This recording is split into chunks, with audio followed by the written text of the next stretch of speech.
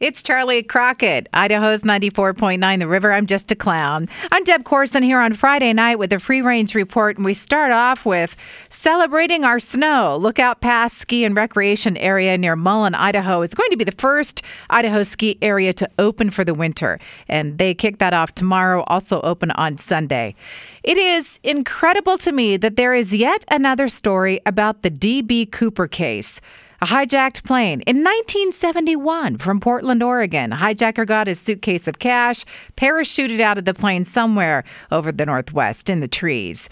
Well, never seen again. Well, except his tie was left behind on the plane, and there has been some analysis of the tie and the materials that have been tracked to a specific company and an employee. And the name is Vince Peterson. A man who is no longer alive, and not because he jumped out of a plane, old age in this case. Simply Cats is going to let us play and cuddle the kitties on Giving Tuesday here in Boise. Now, they went to a private appointment system during COVID, which has been working so well, they aren't generally open anymore. But a $5 entry on Tuesday, November 29th from noon to 5, and you have access.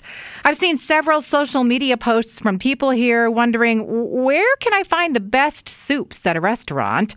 Well, soups do sound really good right now. I got to have some minestrone at Louie's Pizza and Italian Kitchen earlier this week. That was good. And I know that people are not happy with Twitter, but I'm still there. And someone posted a photo of the Brick Oven Beanery cookbook. Oh, the memories. I'm salivating. So I ordered one of those cookbooks too. They've been around for a while. You know, when the owners closed and retired, they made a cookbook. So soon I will be making gumbo and the olive potato salad and etouffee.